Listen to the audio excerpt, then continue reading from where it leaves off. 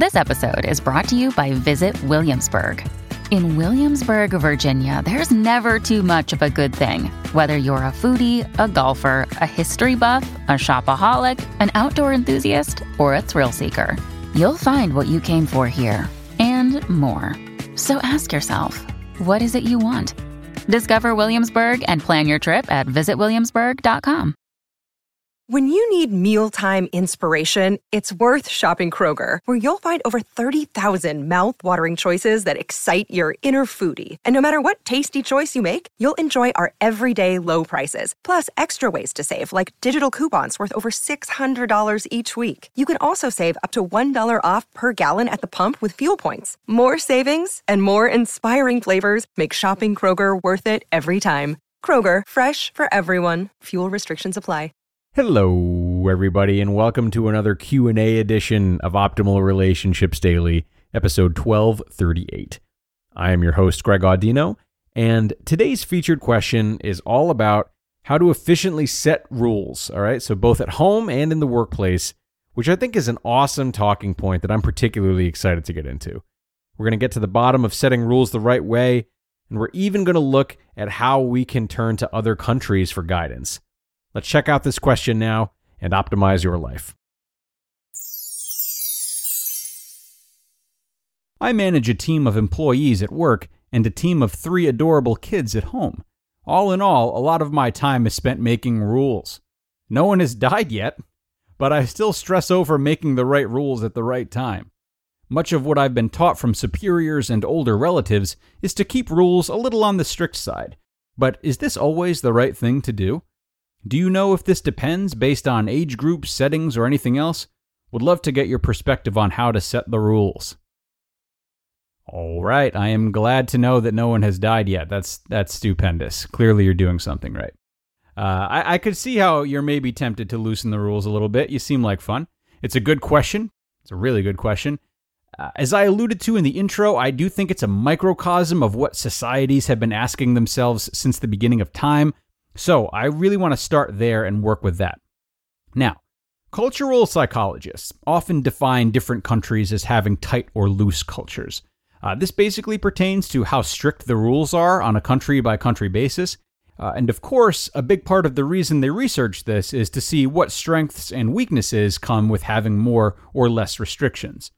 As you can imagine, looser-leaning cultures can be found in countries like Brazil, Australia, New Zealand. These are countries that are often run on individual liberties and a strong advocacy for freedom and self-expression. Simply put, the rules are looser, and citizens have a lot of privilege to make their own choices.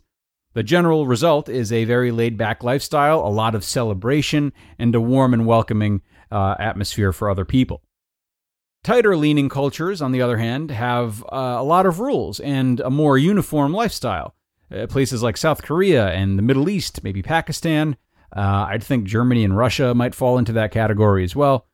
So countries like these are known for being very regimented. And though the general aura may not be as laid back, these countries are very good at efficiency, right? And executing changes they believe are important because they have more structure.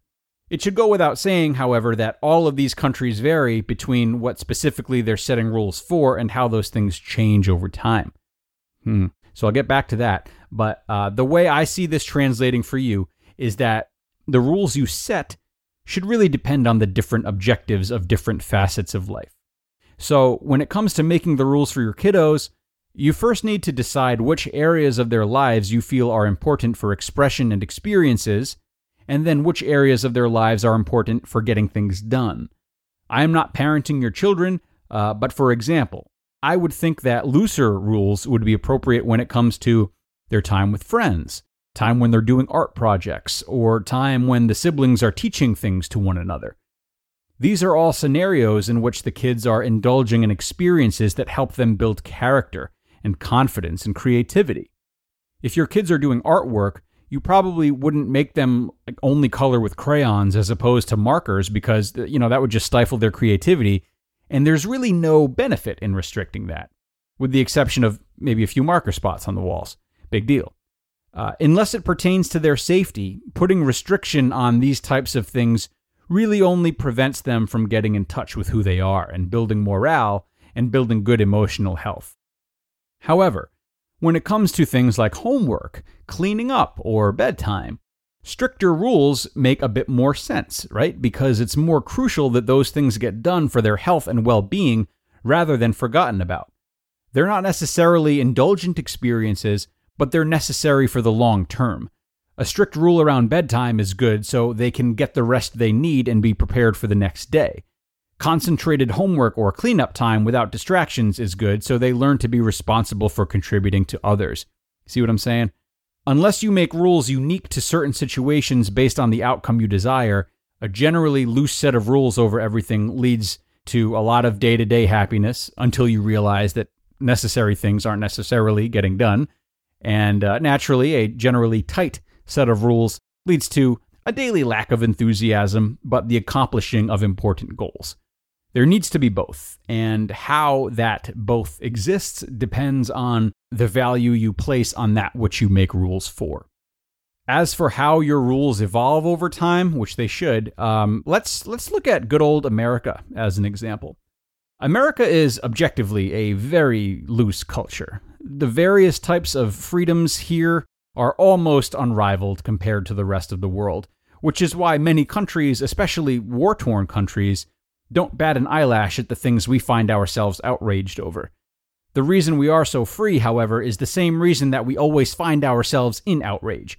The freer things are, the more different interpretations of threat are easy to perceive, and the more of a demand there is for reform or neutralization. Neutralization is a good thing, and threats give us the motivation to make it so.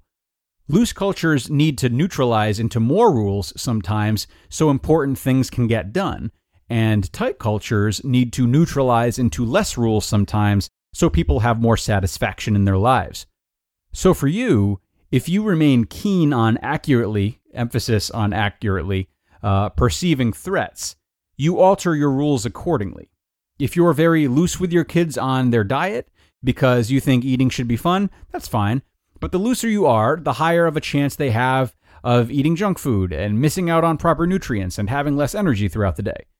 So all of a sudden, it becomes so loose that a threat is perceived, and it's up to you to restrict that rule a bit more so your kids can ultimately benefit. If you're setting different rules according to the different outcomes you want for your kids or your team at work, that's awesome. If you are regularly paying attention to whether or not your rules are yielding the results you want, that's also awesome.